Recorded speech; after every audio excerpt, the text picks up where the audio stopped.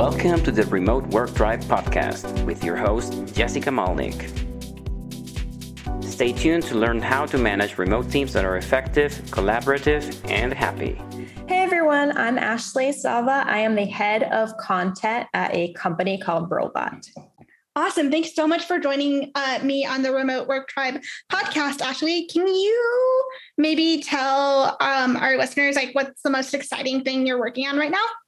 Yeah. So I joined the company that I'm at probably about 4 months ago now, and we are actually going through the process of building our content team from the beginning. At the moment, I am head of content, but I am also the only one on the content department. So I am looking for positions to fill now, like a designer and a videographer, and hopefully another couple of content writers and editor kind of positions. But just being able to kind of come in from a company that's a little bit new and just have all of that under my umbrella is going to be a good challenge for me. A lot of the times when I've come into companies, I might be one of the only content people, but they're not looking to do that yet, unfortunately, or they already have a content team structure and I'm coming in after the fact. This will be my time kind of being able to build that and baby that and, develop that from nothing. And I'm definitely excited about that potential of that. Absolutely. Can you maybe share a little bit more about your philosophy when it comes to building, let's say, your dream content team? Well, if I had, endless budget, well, I already know kind of what I would want that to look like. But I think that there are a lot of different moving parts in a good content team. And there are companies out there that I admire that I think have done a lot of what I'm talking about. But I think what happens in a lot of content teams today is that you have an Ashley type of individual who's basically doing all of the social media. They're doing all of the content. They don't even have anybody editing for them because there's nobody else on the team capable or available to do that. They're doing the strategy while they're also putting together all of the content. They're also analyzing all of the content.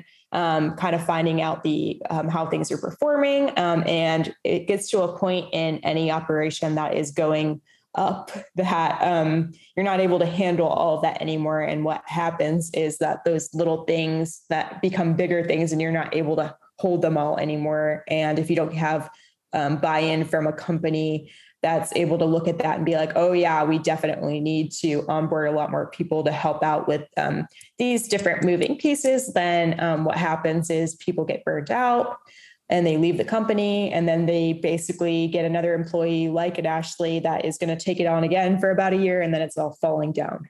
I think companies need to invest a little bit more in content. There should be at least one individual who is a little bit more on the strategic end of content. There should be a couple of people on a team that are very involved with the writing. Ideally, an editor would be a good thing to have too, because it's always good to have another set of eyes looking over the content that you develop. Another thing is design. I have often been employed at companies that will not hire an in-house designer. Maybe you have a little bit of budget to get a couple of people freelancing. Maybe you don't, and then you end up doing that too. I think that needs to be that in-house, number one. I'm a huge advocate for having that individual in-house. And I think that they need to be very close together with the content team, just helping them shape the content and not just being order takers. I think that a lot of the times we bring in the design people too late in the game, and they're able to kind of visually conceptualize what things have the potential to be like if you can get them in on time. Videographer is especially important now. I think people are attempting to fill like what they do with content people. They're trying to get a designer who could do everything and also do video. And a lot of the times those two people need to be two different people too. If you can get another one of those in-house, I think that they're very helpful now. And as we can all attest to now, people like videos. They like to consume content in video. And it's not going to go away anytime soon. Video is just getting bigger and bigger. And if you're like me and video editing is not your forte, or maybe you can do it, but it takes you a lot longer to do it than somebody who's designated to do it and an expert in it, I think that having them available to do that is a big thing. A lot of companies get to a point as well that they do need more of like a content focused social media manager type. That is not just the content manager helping out and, kind of building the community with people and engaging all of the time and doing a lot of that social listening that we let go.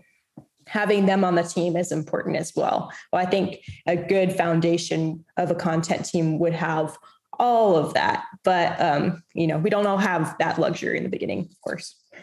Yeah, absolutely. You kind of really summed up like what a really thorough content team looks like.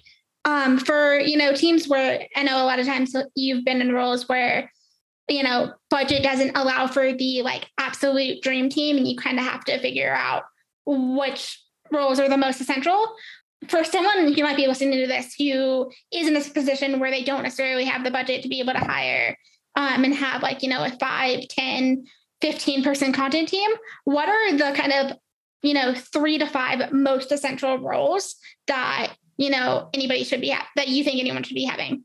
Yeah. So for a content marketing manager type or a content leader, head of content that is looking to hire just a few people from the get-go, I would say graphic designer is probably number one. I know a lot of people, like I can't even name how many in content, that come to me on LinkedIn, especially, and they ask me about this and how come they can't get buy-in from their manager or their company to help with that.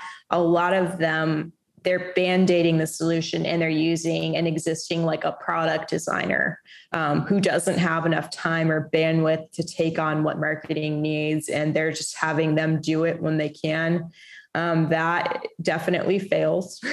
You can't keep up with that for a long time. What happens is you'll have a lot of content that's done, but it's not visually ready to go. And you'll just keep it on the backlog. And eventually it'll be kind of expire because it won't be in the time that it should have came out anymore. That's probably number one. Like you need them to be more focused, not on the product, but they need to be focused on marketing. And that's kind of a different, I'm not saying that designers can't do both, but usually there are designers that are more like, kind of like jazzed about doing one or the other. So I think that would be number one. Number two, I would say if you are a content manager who is very involved, which you would be, I would think if you don't have a big team yet, in the actual production of the content, get you an editor.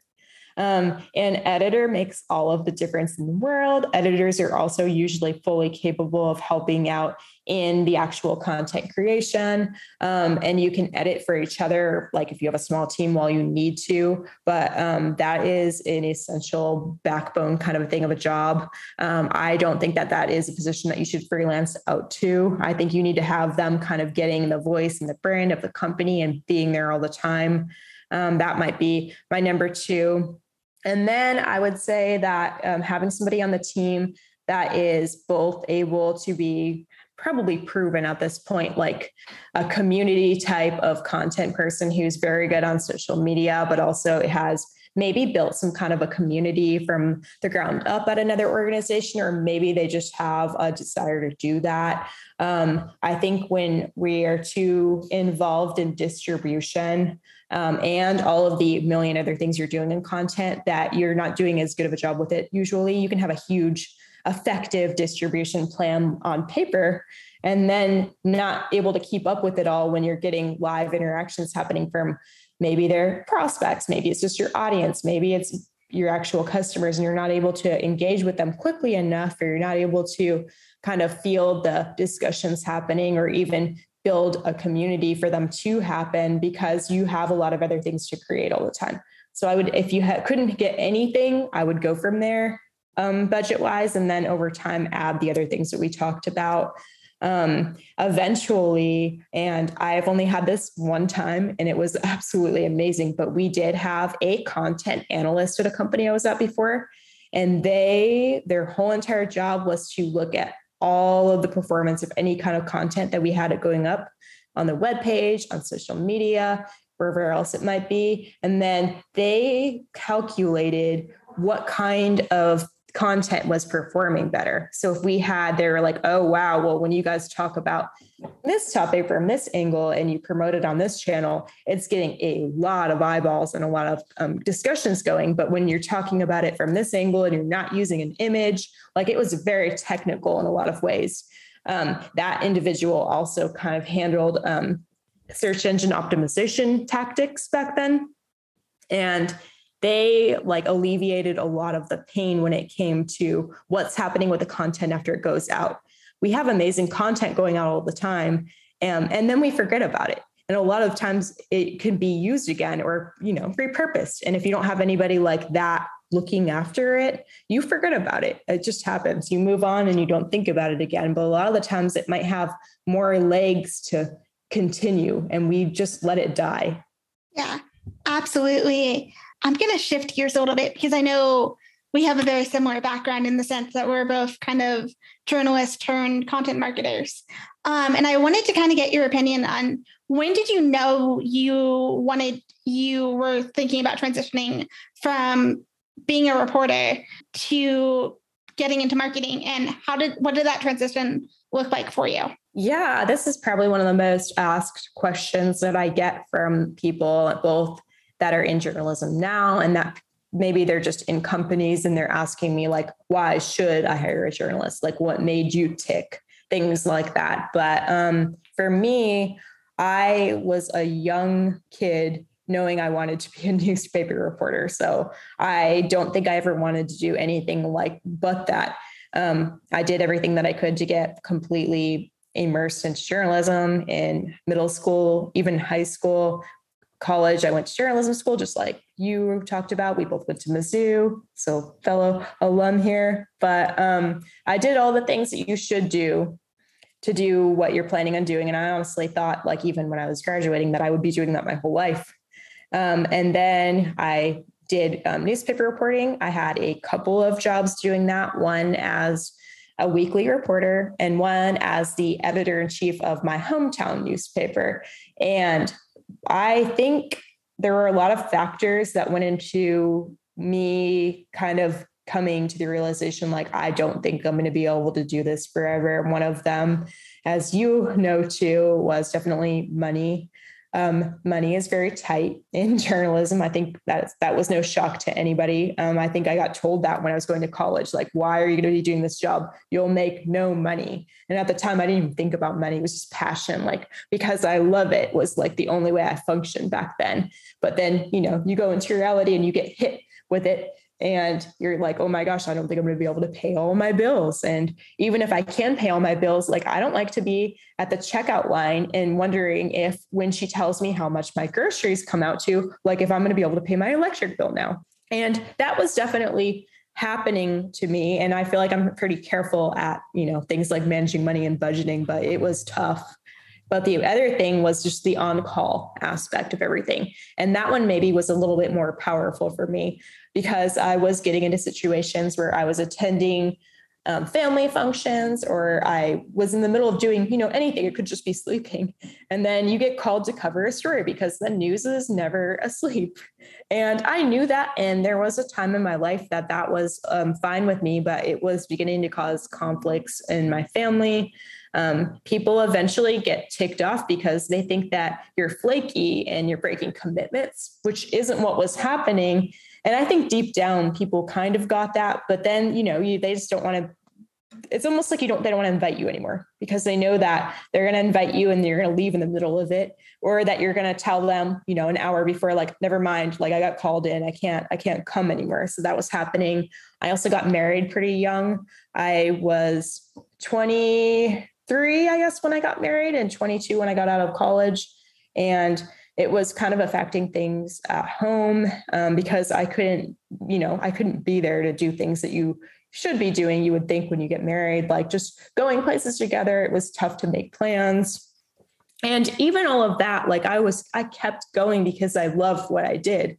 I did. Like, I look back at it and I think back to the times that I had in journalism and in newspaper, and I legitimately miss a lot of it. Like, I love the feeling of hitting a deadline and, I don't know, like fitting text, like when you have to just chop off a little bit of text to get it to fit in the box. Like I even love that. Like any geeky thing you could think about newspaper, about journalism, I loved all of that.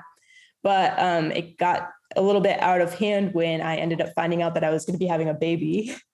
And that hit me a little bit differently because it wasn't planned, number one. And number two, I knew immediately, as soon as I found out I was going to have a baby, I knew I wasn't going to be able to be in newspaper anymore. And I couldn't do anything about it when I had her. I think it was 1 month after I went back to the job, which, by the way, newspaper, you don't get paid when you have a baby for your leave. And I already was having a lot of issues financially, but yeah, there's no paid maternity leave. I think I was allowed to take 6 weeks off, and then they were going to basically fire me if I didn't come back. So I had a lot of anxiety coming back into it. I didn't feel like I had anybody that I could go to talk about things in the organization that I was in. It was just, I knew I was going to look for another job when I went back. So maybe a month into going back, I was like, okay, what do I do now? And I talked to a couple of people who had already quit journalism about what they were doing. And almost everybody I talked to was like, just go to advertising. That was the place to go. Just go to advertising. You'll be fine. You're good with copy. Like, you'll like it. And it almost kind of felt like a natural fit because a lot of the personality traits of people in advertising are like in journalism, and especially in an unhealthy way. And I didn't think I wanted that. And then a couple of people I talked to told me, you could go to PR. And to me, at that point in life, that kind of felt like the enemy still. And I couldn't do that. And I honestly just Googled, I think I had went on journalismjobs.com, and I looked for jobs that were not in journalism, but they still had the qualifications where they wanted people with a journalism background. And I found a job, and it was called a content marketing specialist. And I had no idea what that was. I honestly didn't know what it meant at all. But I liked how in the background of the job description and things, they talked about how they wanted to make sure that whoever they hired was, I had a background in print journalism, and it was basically like me to a T. And I showed up to an interview, and it was at Concordia University in Austin, and had no idea what the job was. Like, I didn't know. And honestly, she didn't know what it was going to be exactly yet either. But I had a very good interview. And they told me, her name was Lisa, and she was an amazing woman, but she told me basically everything that they wanted. They didn't know how they wanted to get there, but what they had used up until then was they basically outsourced a whole bunch of content type people to do things like press releases, to do things like just helping them with the alumni magazine. They didn't have anybody doing any of that in-house. And she was building a very tiny marketing team. And there were only a couple of people on the team when I got there. And she was like, I like you. I think you can do it. I don't care that you don't know anything about marketing, because I didn't. And I told her that in the interview. I was like, I don't know anything about marketing. I have no idea what a content marketing specialist is. And she told me, well, you're in a university, we'll teach you. And she did. And I feel like I got very lucky with that because, like I said, I didn't know what this job was. I didn't know how to do marketing. I don't think I even understood completely what marketing was, like in the broad spectrum of things, but I felt like she showed enough like appreciation for what she thought I would be capable of. And the fact that they were like, no, you're going to a university. We will teach you. We're going to teach you what you need to know to get where you need to go. And we're not leaving you out here. And she was like, I don't want to hire somebody with a marketing background. I want to hire somebody who is a journalist. And that's what we want. We want to tell stories. And that's kind of how I got into content. And from then on, I've mostly been in B2B. Tech content has been where I have landed from that moment. And I found a lot of joy in going into startups and helping them get out there and make a brand and just kind of take a lot of the stories that are going on in the companies internally too all the time, but nobody is able to create content for it because nobody has time to do it. And that's kind of my passion. I guess my passion always probably has been telling stories, and it doesn't matter if I'm doing it from a journalistic perspective or for a company. It's just about people in the end. And I like people. Absolutely. So going back a little bit to when you were first started at your first marketing job at Concordia, can you maybe walk through some of the mindset shifts that you had to make to go from being a reporter to now basically doing marketing for a university? It was a little difficult for me, just mentality wise. I remember the dean asking me to create a quote for him, like just make one up, and that he was going to approve it or not. And I was so against that. I was like, just let me talk to you. Like that was mine. I was like, just let me talk to you just for a few minutes and we'll get what you need out. And then it'll be authentic and it'll be from you. And I'll literally only take up a minute of your time. And he was like, no. And then I'm like, wow, well, I have to listen now because it's the dean of admissions and he is asking me to invent this quote for him. And I would have never done that in journalism, of course. I wouldn't have even changed a quote that somebody didn't like in journalism because that's completely unethical there. But things like that, like I have to always, always having to shape things in a positive way. When in journalism, you don't do that. You shape things the way that they're happening. If they're good, they're good. If they're bad, they're bad. If they're neutral, they're neutral. You don't have an opinion on it, but you show it like it is. And then this is like, you do have an opinion on it and you want to make sure that everything looks fine and dandy, even if it isn't. I had a little bit of difficulty with that. And it was more like an ethical difficulty for me because of I would have never fathomed doing anything like that before, but I got it. And I didn't fight it too much. I did fight a lot about making up the quotes. I did not like that. And even today, I do everything I can to not have to invent those things because I feel like I could talk to anybody and get a good quote out of them. I don't think there's anybody I've had an issue doing that with. If I don't get it in question number 1, I'm going to get it in question number 2. Like, I don't need to do that. But if you are, flat out like, no, I'm not talking to you and you have to do it, then you got to do what you have to do. I just got a job and I have to do what I have to do to not lose my job. There were things like that. One of my biggest, and hey, I am proud of this. Like, I'm going to go down to my grave with this. When I got to Concordia, they used the Oxford comma, not all the time because there was no editorial style guide, but they used it when they felt like it. I do not like it. And in AP style, of course, we didn't use it. I eliminated it. And it was tough and I got a lot of pushback, but to this day, they have kept that in-house designer that I had worked with every day. And she will not let people use that comma. Like, she had that much loyalty to me back then, even that today in 2022, there's no Oxford comma going into anything that she puts design on. She will take it out. And I don't know, I feel very proud about that. Yeah, that's awesome. You kind of also hinted at when you were at your time at Concordia that you happened to have a really great manager. Can you maybe walk through some of the things that she was able to help you with to be able to kind of get to the point where you could be like a rock star marketer? The thing I liked about her was that she never made me feel inferior for not knowing anything. Occasionally I would go into a team meeting and they would use some marketing acronyms. Like, if you don't use them, you don't know them. And I would be in a meeting and people would be talking in marketing acronyms that I didn't know yet. And she didn't make me ask. She would look at my face sometimes and she would clarify what they were talking about. And I never had to feel like I was out of place there. And I definitely would have asked, because one thing that journalism teaches you is you cannot ask too many questions, but she didn't want me to feel inadequate. She was very hands-on with helping me get to a point where I understood fundamentals. We had another member of the team that she helped me connect with that got me better with analytics. That was a weakness for me at the time. And she basically had him sit down with me and talk about what analytics meant and what you needed to look for on the back end and things like call to actions and whatnot that I didn't do any of that in journalism. She walked me through a lot of that.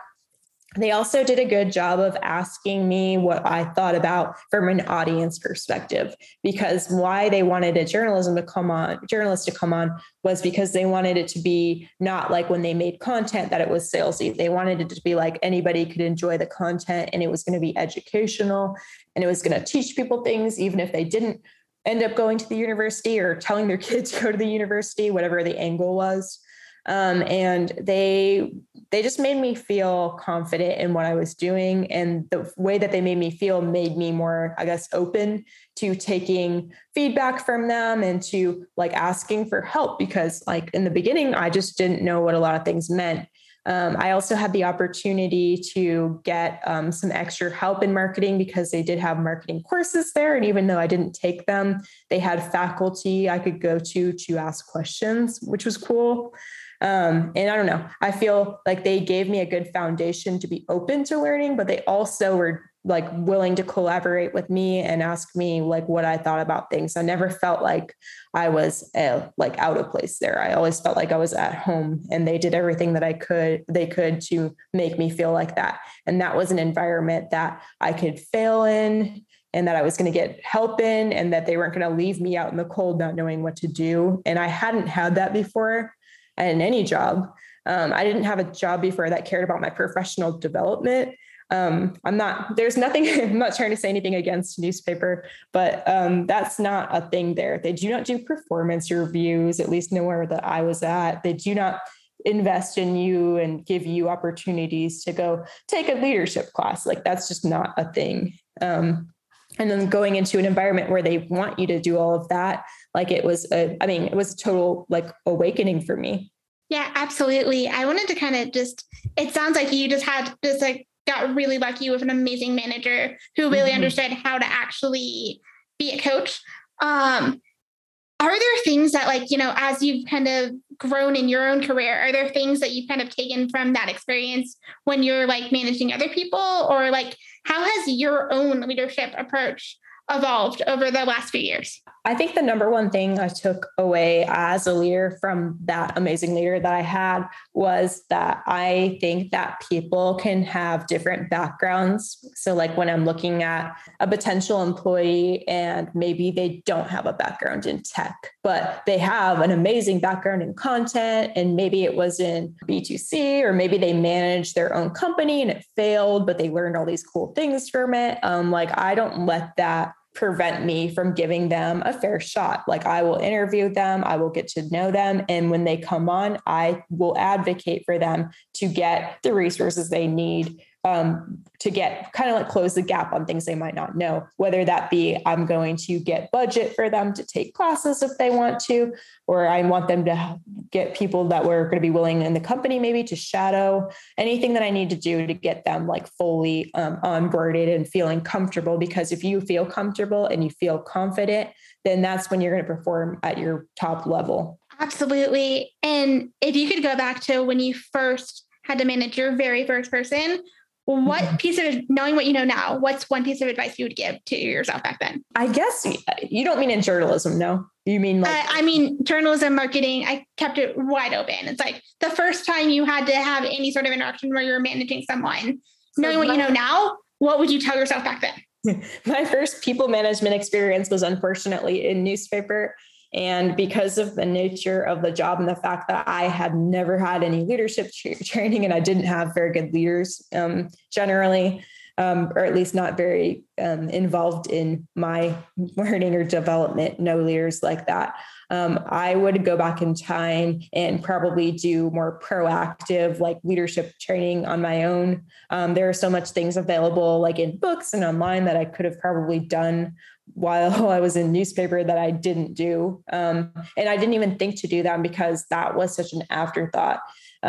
Newspaper was like a mill in a lot of ways. They just they go through people and they throw them away. And if they're not making deadlines, they don't invest anything. Like they just fire people and hire people and fire people again. There wasn't a lot of emphasis on performance development. I had never had a performance review in any way. No one gave me one. I never gave one. I didn't even think about doing that. We did not get any kind of training in any of that. And there was no one exemplifying it on their own. If I did anything good, I would have had no idea about it. If I did something bad, I probably would have. But there was just nothing. There was no like accountability for anything unless you messed up. So nobody was telling you that you did a good job in newspaper ever. Like maybe the community, but like people out there, they didn't tell you. People in your job, they didn't tell you anything. As long as everything made the deadline, didn't matter how it got to the deadline, it just mattered that it was quality and it came out. And then the next day, another one was going to come out. There was just none of that. Then when I got into leadership in my first job in tech, so that what it was like shortly after I left Concordia, I got handed a big team. Oh, it wasn't a team that I built. It wasn't a team that I hired anybody into at the time. It was a team of 8 people. And they were all what I would call at the time, probably generalized marketing coordinator types. And I was kind of the head of content of these people. They were in another country, all of them. So they were all based in Brazil, which was amazing. They were, amazing people, some of the most outstanding people I had probably ever got to meet.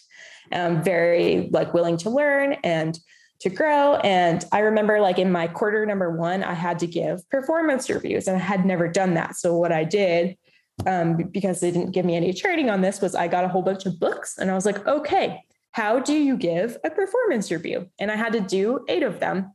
And having never done anything like that before, I got feedback from one of my employees. And I was actually shocked to hear from this particular employee because I actually thought I had given her the most positive feedback of any of the employees that I had managed at the time. And she told me, hey, I want to talk to you about my performance review. And I was like, okay, cool, let's talk about it. And she got on a call with me.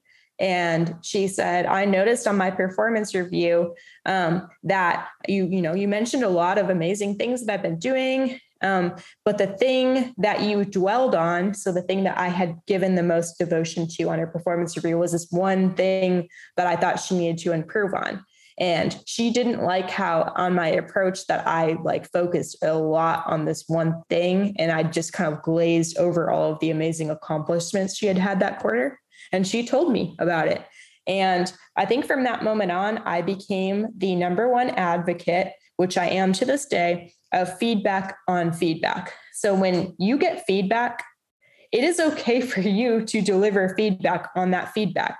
I think usually it's good that you can collect yourself and think about it for a little while. But if people give you feedback and you think that that feedback is not fair, or you just don't agree with the feedback, or you want to talk more about that feedback, you can go to that individual and give them feedback on how they gave you feedback. And it's not something that I would have known if she wouldn't have done that for me. But I tell everybody I'm the people manager of now, please do that.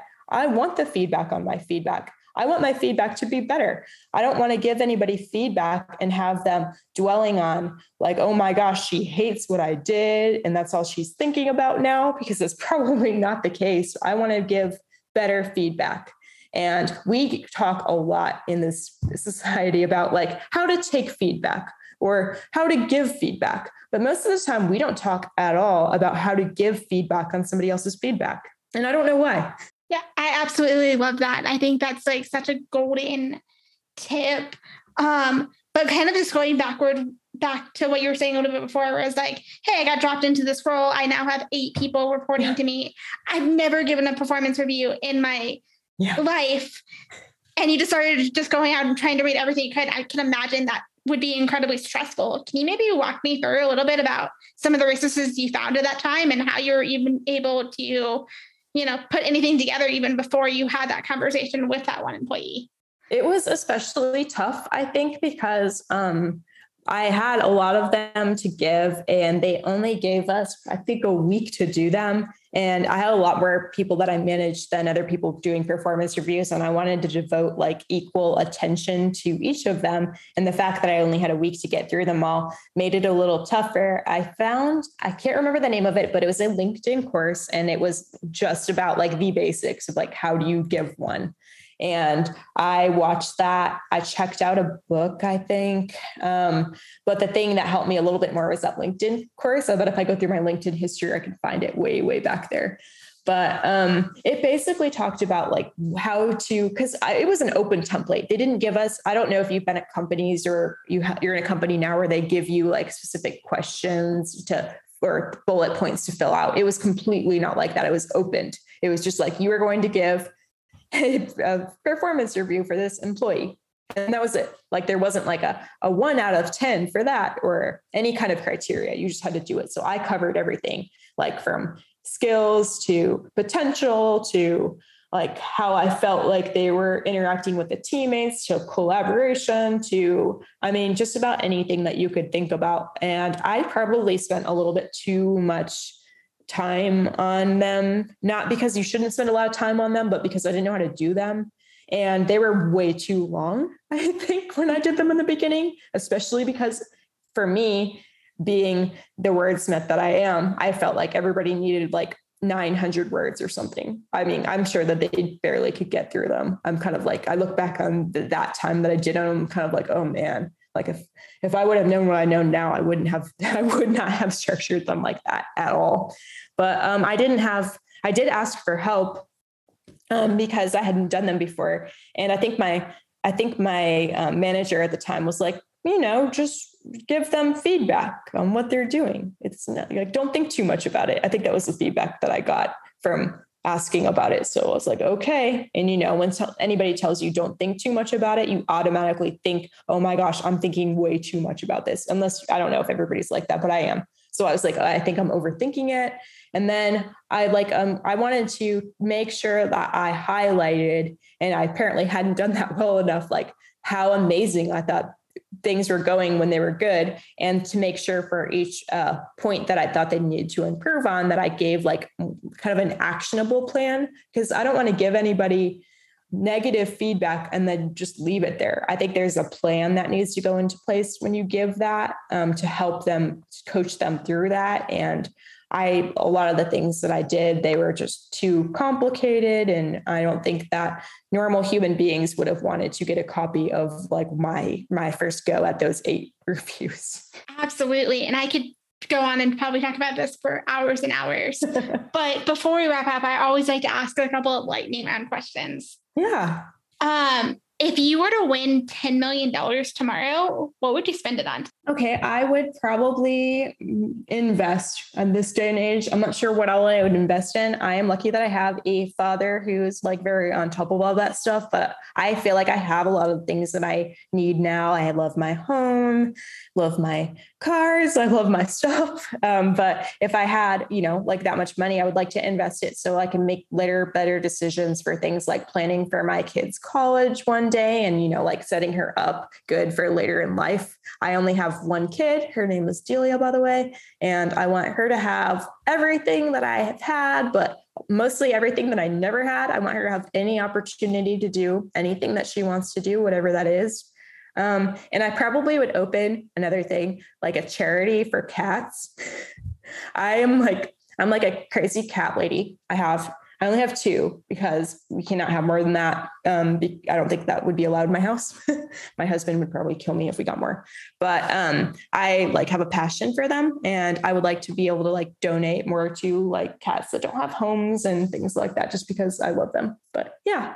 That's awesome. And if you could have coffee with any historical figure, who would you choose and why? I feel like I would choose Edgar Allan Poe, because when I was a kid, he obviously he was a short story writer too, but like his poetry was kind of like what got me into doing poetry. And I was into poetry when I was quite young. I think I was making a go at it when I was probably 8, and I'm sure that they were humiliating. But I think he was just like a interesting human being. And I feel like his work like has lasted way beyond his time. I think people look at him and they think of like, oh, wow, like The Raven, like that's about it. But he actually did quite a few like amazing short stories and mysteries and poetry. And he got me into probably a place that I am now, because if it wasn't for authors and things like him that I had in my life, maybe I wasn't going to be doing what I am now. I could be doing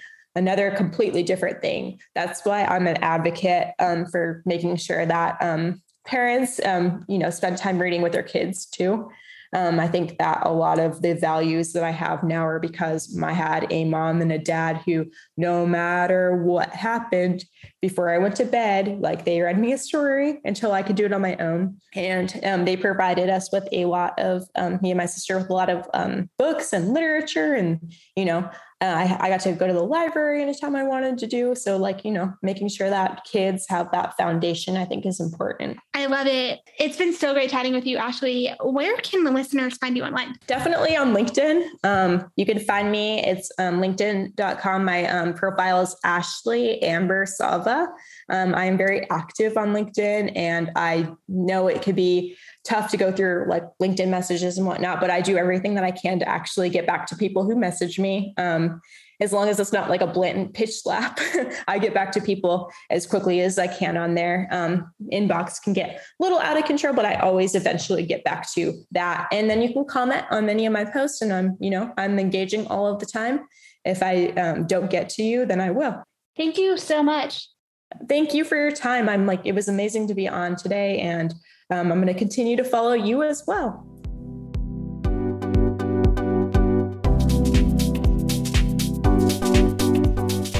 Thank you for listening to the Remote Work Drive podcast. Please visit our site, thereremoteworkdrive.com, to learn more about remote work trends and insights.